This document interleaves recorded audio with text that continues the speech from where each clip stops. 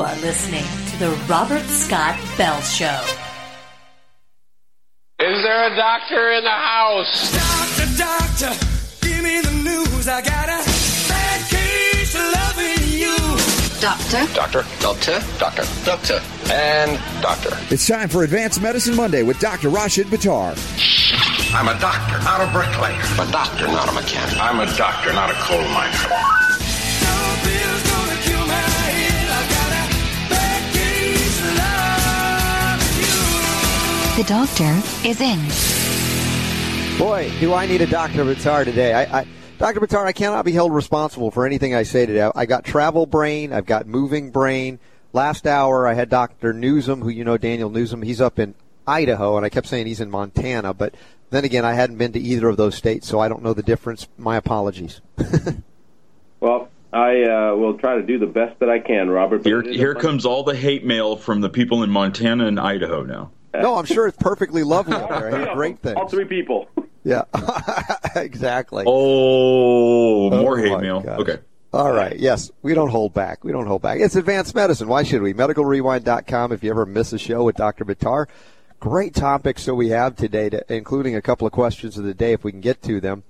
But Dr. Buttar, I thought we'd start with, you were in the Middle East recently, and you've traveled there many times, and I remember a few years back they came out with this thing called Middle East Respiratory Syndrome, or MERS. It was kind of like the sequel to SARS, which was severe acute respiratory syndrome that they wanted to blame on a coronavirus. And nobody was looking at what I brought up here, and I'm not the only one, to say, hey, what are they breathing, right? Are they just spewing toxins in the air in South Korea? Could it be that the old people that are frail already are dying from pollution?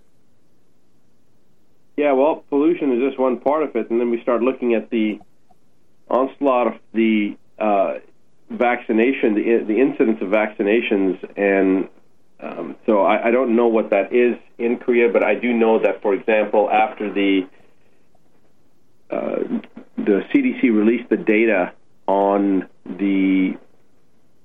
if you remember, before the NHANES study was released, there was this discussion about thimerosal, how it may not be the best thing to put in vaccines as a preservative. So the CDC recommended, they didn't mandate it, but they recommended that pharmaceutical companies no longer use thimerosal in the vaccines, in the multi-dose vials. And so there was this huge surplus of vaccines that they had, which they started exporting to China. Mm-hmm. And before this, I believe in 2003 or 2004, there was no reported cases of autism that were in the 5 or 6 digits, but within 1 year of that surplus being exported to China, there were 1 million new documented cases of autism in China.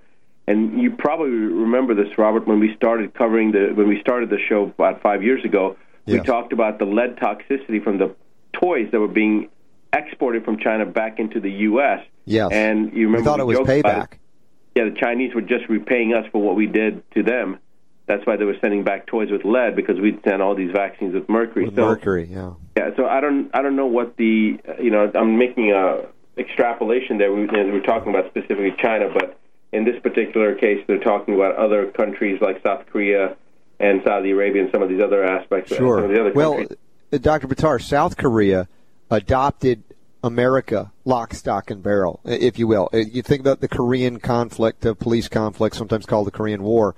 The South Koreans, I mean, they became a colony of America in a sense, and they adopted everything that we did. And because of that, I think outside of America, they have the highest rates of autism, because they have adopted every bit of the vaccine schedule in that country.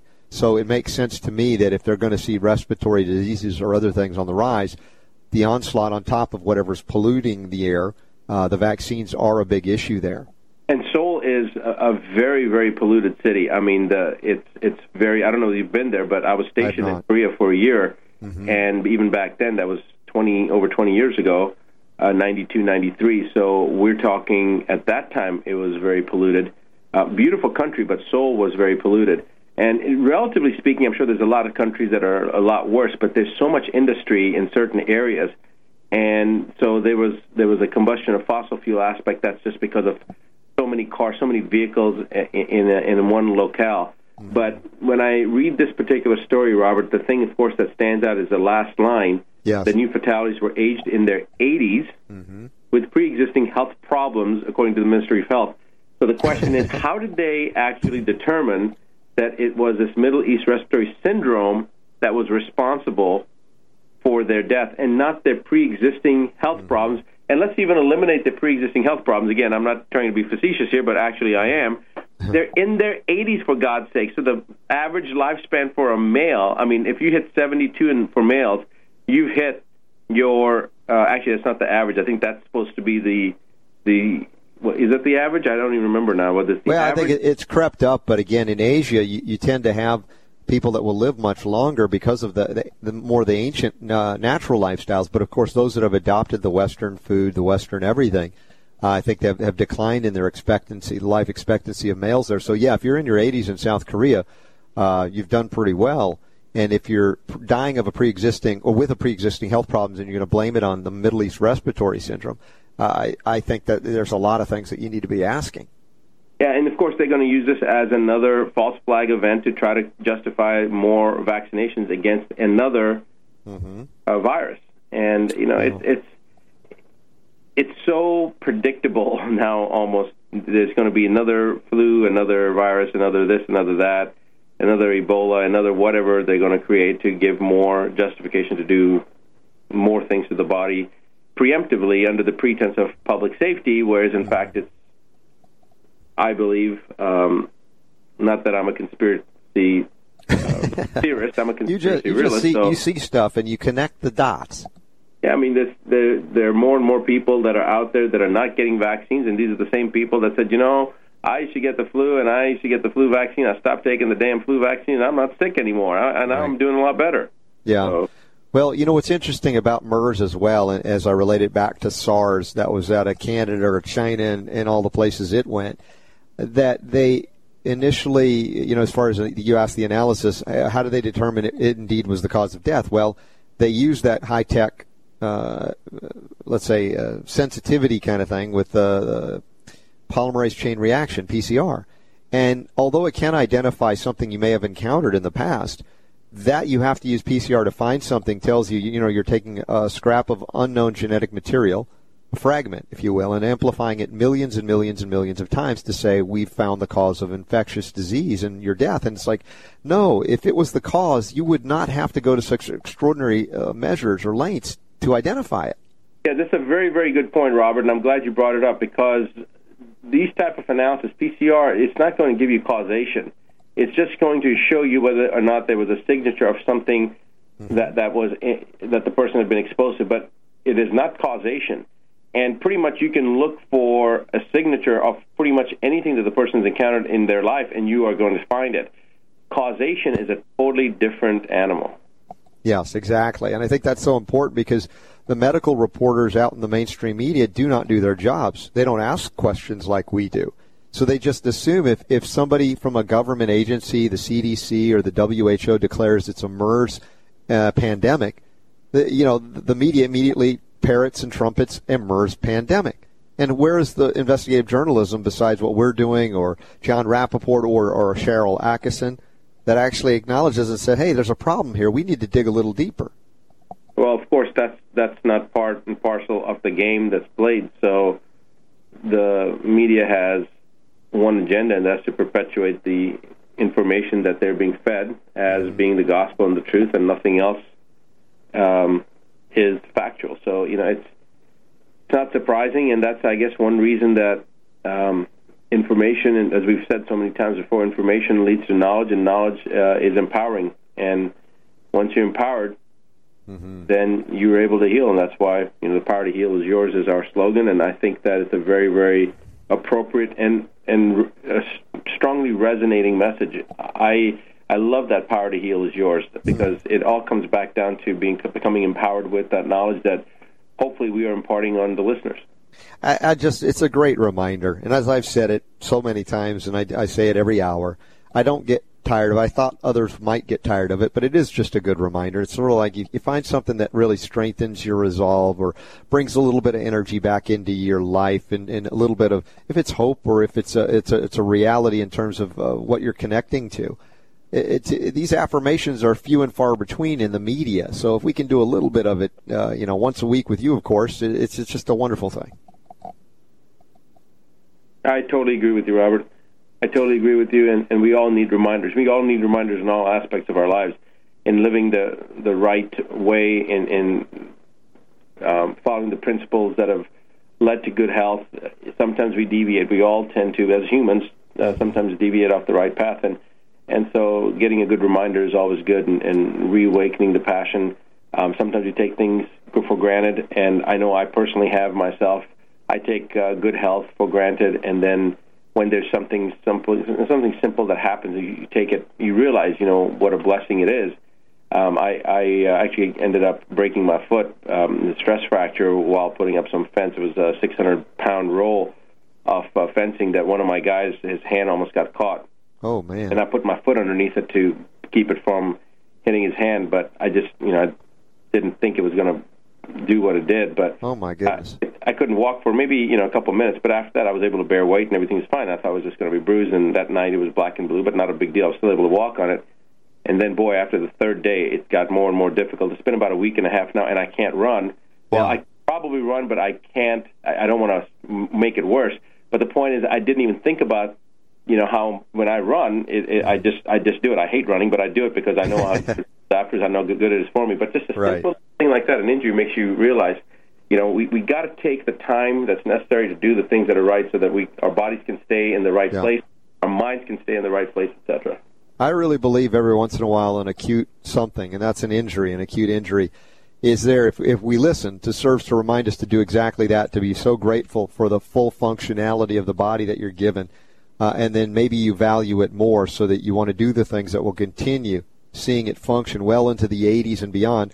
Like I said, I give a hat tip to my mom at 81 going out dancing, and if she's hurt, she calls me, and then she applies the things that I've learned in my young life and that you've learned, Dr. Buttar, that we get to share together each and every week here as we go and do some advanced medicine. MedicalRewind.com, of course, the international bestseller, The 9 Steps to Keep the Doctor Away. That's your reminder to get that book if you haven't already. In the meantime, we're going to take a quick break, and we'll be back. We've got a lot more stories to cover, including subsidies to the healthcare crisis. You want them to continue or not? The Robert Scott Bell Show. In all my years of radio, I've never seen anything like this. The Robert Scott Bell Show.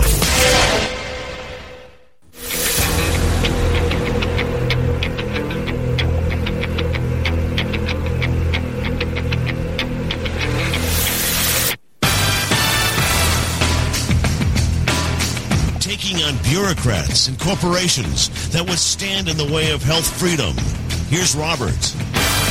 All right, tomorrow evening, live from Art Thomas Deluxe Organic Eatery on Peachtree Street in Atlanta. Dr. Buttar, I wish you were there with us. And then a few days later, we'll be up with our good buddy Ty Bollinger at the International Association for Colon Hydrotherapists in, Nashville. Did you know that your buddy Ty was a colon hydrotherapist? I did not, but, because he's so full of crap, it's not... it's appropriate. Robert, that was a shameless setup. I mean, come on. I got to give one each time. I know people aren't going to believe that was not pre-planned, but I know that was an alley-oop. You just set me up for that again. I does. It was an alley-oop slam dunk for Dr. Buttar. And, of course, Ty, now he feels loved by you. So, hey, let's see what else. We're on the verge of the Supreme Court may rule against the subsidies. We don't know which way it's going to go. The state exchanges that were not set up, and so it could be ruled unconstitutional. I'm not pleased when people are dependent upon something and it's yanked out from under them. But, again, the whole idea that the government can provide for you health care is something that I think it's a little bit of an absurdist notion. It's disease management at best. But there's a story here that says 1 in 5 want to see health insurance subsidies eliminated. And the question is it because 4 out of 5 are on them? I mean, who wants to vote? Yeah, stop giving me free money. Yeah, that's a really, really good point. This comes up to the same thing about elections and the people that are being subsidized, and you start getting buses and renting buses to get these people that are wherever they are, they're not working, but then you get buses, you round those people up that are getting governmental handouts, you bring them in to vote. Of course, which way they're going to vote? They're going to vote the way that individuals would be expected. Man is an animal that if he's apathetic and he's rewarded for apathy, just like any other animal, you do what.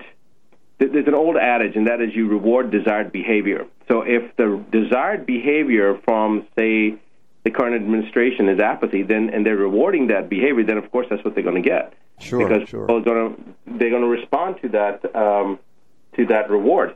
And just like a dog, if a dog's growling and you pet it and say, "Oh, poor little dog," and the dog's going to learn to growl, and that's okay, and then people wonder, well, why is the dog growling at me? Because you just rewarded that behavior.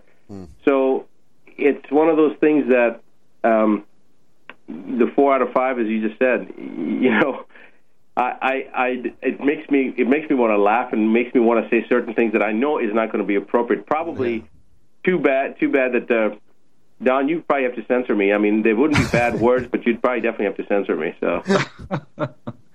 Well, yeah, and it kind of reminds me back when Ron Paul was running for president, and he had a plan out there. He was saying, here's how we save the economy. We got to cut this and cut this and cut this, get rid of this, and we stop doing this. And it was like, yeah, that totally makes sense. But there is no way the American public is going to vote to get rid of all of the subsidies and the services and the assistance and all that stuff, because it's become so ingrained in our society that there's like this sense of entitlement that's just like built in, that people aren't going to vote to give. Oh yeah, sure, I don't want this money for this and that money for that, and I'll give it my house, and now I have to pay for my own food. It would never happen. It's just not realistic. Yeah, the sense of entitlement is now generational. Yes. And I was thinking too, some proposals to stop people from voting if they're on welfare, and I know that's not politically correct to say it, but I would add to that. That will never happen. I don't know why this is not politically correct. It's a fundamental privilege, just like it's a privilege to live on the beach, or it's a privilege to drive a fancy car. It's a privilege for good health. It's not a right. No, if you it's not a right. work and you contribute to society, then you should have the right to make your opinion count, whether you're a male or a female, no matter what ethnic, culture, or creed, or religion you are. It makes no difference. The fact is, if you're a productive member, you get to contribute. But it doesn't make any sense. See, it's politically not considered right, but I don't understand why it's not politically. Who dictated that it's not politically right? Well, the people on assistance are a huge voter block. Sure. That's the reason why the leftists. But I will add this to the equation: if you work for a corporation that also gets a subsistence from the government, it's corporate welfare, then you don't get the vote either. Okay, so I made the right side of the equation mad too. I like it. In your faces, right? All right, stick around. We got lots more healing to go. We got a couple of really important questions of the day. Also, what about copper deficiency that doctors don't get as they give you more zinc? Also, extreme exercise, can it lead to blood poisoning? We got that and a lot more to go. It's advanced medicine. Go to medicalrewind.com if you miss it. The revolution will be broadcast. The Robert Scott Bell Show.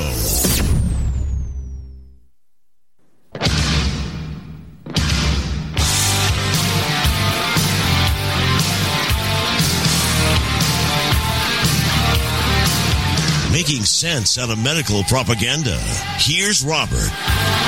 All right, if you're not sure how to get the 9 steps to keep the doctor away, just go to the show notes today, click them open, and you'll see a nice image of the book. You can just click on it. It'll take you right there, as well as medicalrewind.com if you ever miss a particular show with Dr. Buttar. It's the easiest way to get it, in addition to our syndicator, GCN, and Natural News Radio, and iTunes, and Stitcher, and TuneIn, and Epic Times, and UK Health Radio. Hello, jolly hello to the listeners in Great Britain.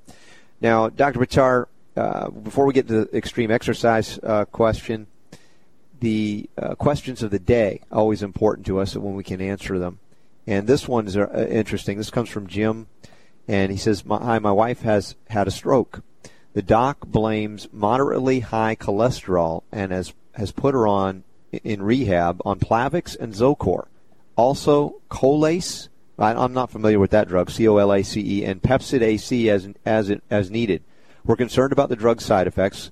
What would you guys recommend and as other options? And Super Don, this kind of sounds like what your dad went through. Yeah, it definitely rang a bell when I was reading this because he was on all of the same things. He was having it was like a GERD, type problem. Barrett's esophagus was the actual diagnosis, and they had him on not only that, but obviously after the stroke, then they're putting you on blood thinners, and they're giving you this and that, and then he had the C. diff, and and it was just like crazy all the stuff that he was on. But yeah, I'm very familiar with this type of situation. One thing leads to 10 others, Dr. Buttar. All I can say is yes. But isn't it crazy? Okay, with you. All of the ability of a doctor to remember so much to become a doctor, and they can't even read the peer-reviewed literature on cholesterol to know that. Robert, here's the thing, though. This is a question that's been posed, and not to minimize the question, but this is happening about 50,000 times an hour now in our country alone. Same exact situation. There's nothing unique about this. This is standard operating procedure of a person that's had stroke. This is what they all do. This is what every single person that goes to any doctor that has had a stroke is going to be put on. There's nothing. This is like looking at a blade of grass and saying, so what do we think about the blade of grass? Yeah, it's a blade of grass. And you look to your right, to your left, north, south, east, west, it's going to be blades of grass. There's no difference to it. It's sad, it's pathetic, it's in my world, it's inadequate, it indicates how primitive medicine really is, but this is reality. Yeah. My dad had a stroke, and they were going to put him on all this stuff. I had to fight tooth and nail.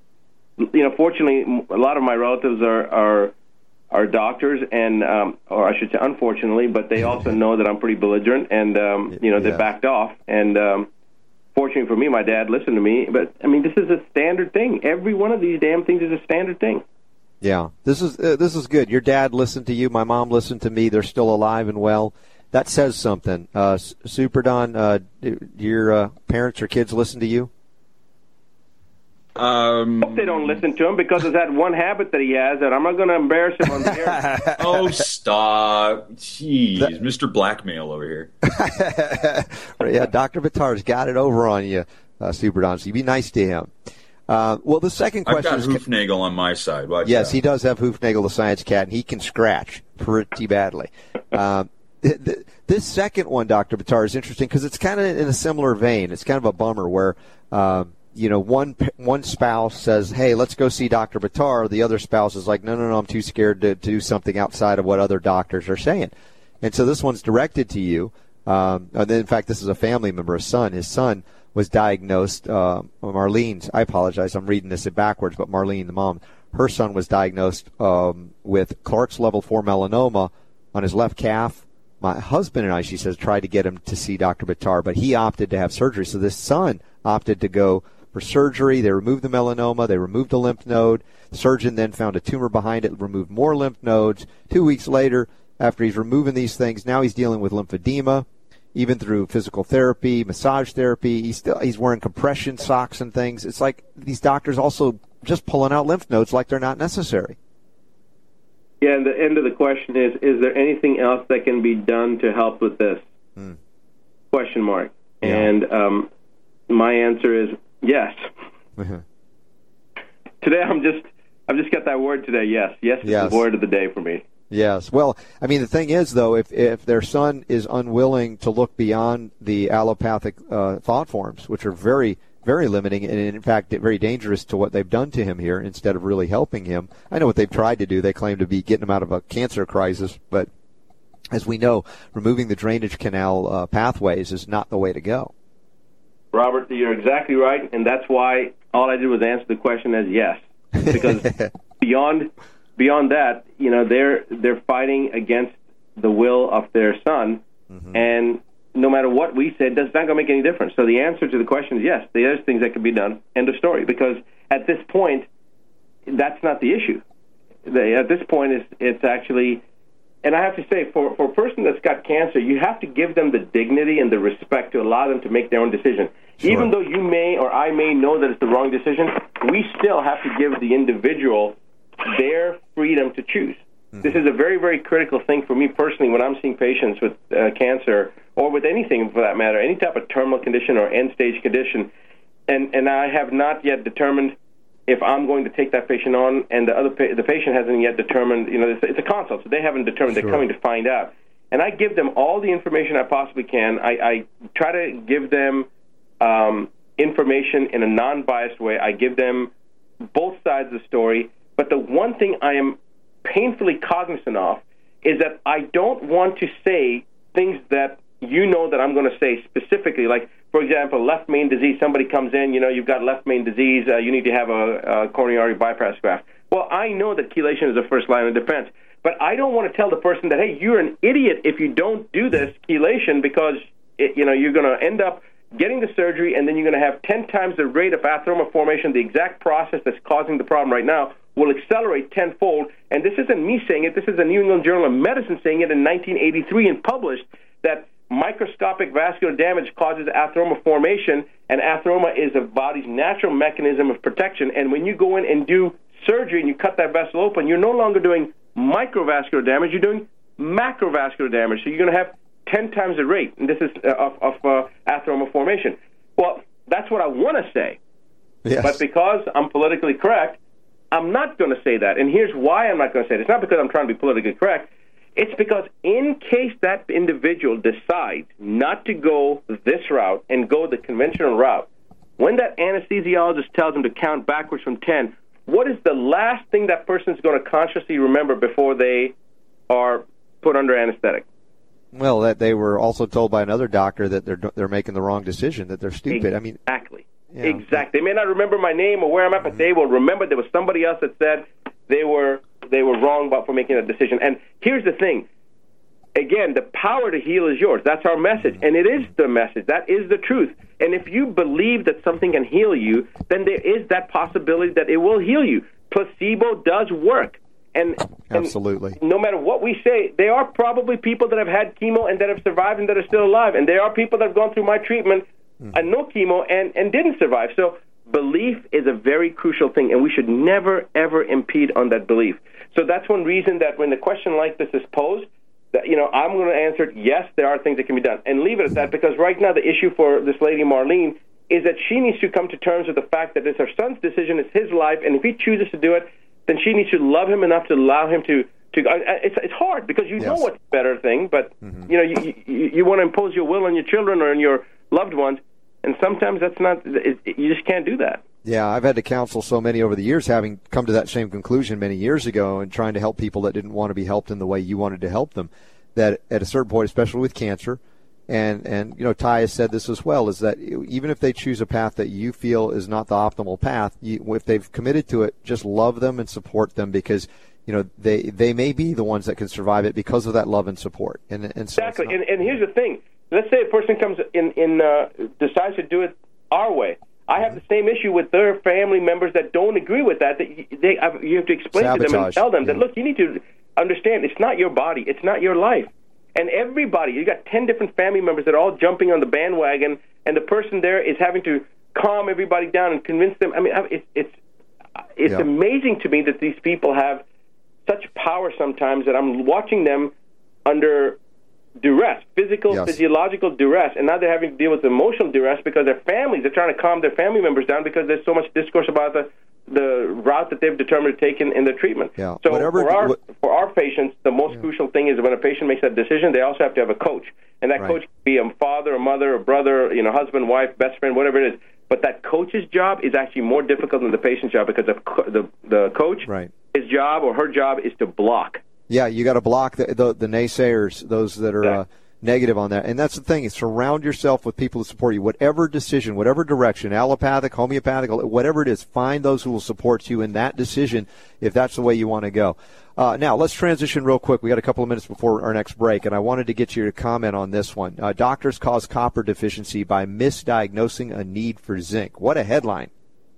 Yeah, that's a really good headline. It's something I really want to talk about, Robert. But I'm going to ask you, maybe we should keep this for the last segment, because I wanted to kind of continue the same point, because it comes home.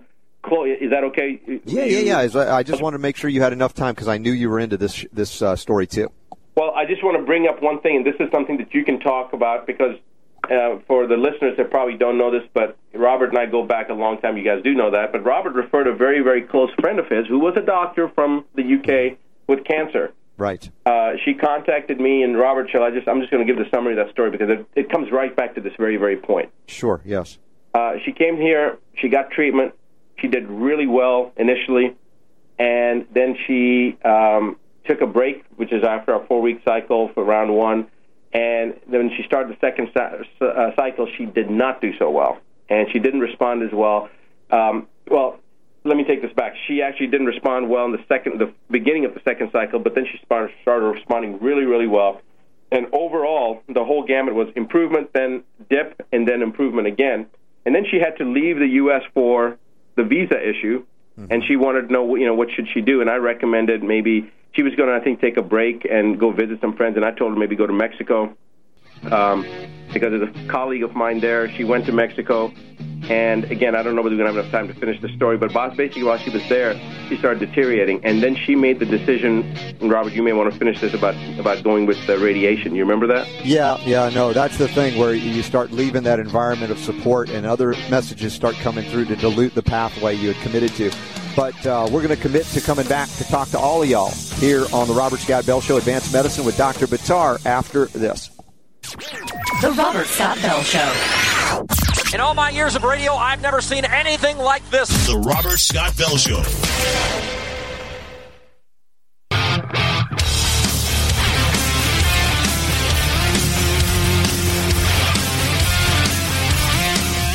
The information is so good, it requires no expiration date. The Robert Scott Bell Show. All right, we're just in the midst of sharing a story. A dear friend of mine who came to see Dr. Buttar, diagnosed with cancer, also a physician, and at a certain point she elected to go a different route into the radiational realm. And we were talking about supporting anybody in their decision, supporting people in their decision, not just in a generic, this is a spiritual principle term, but in practical, real-life terms. This is what we were encountering.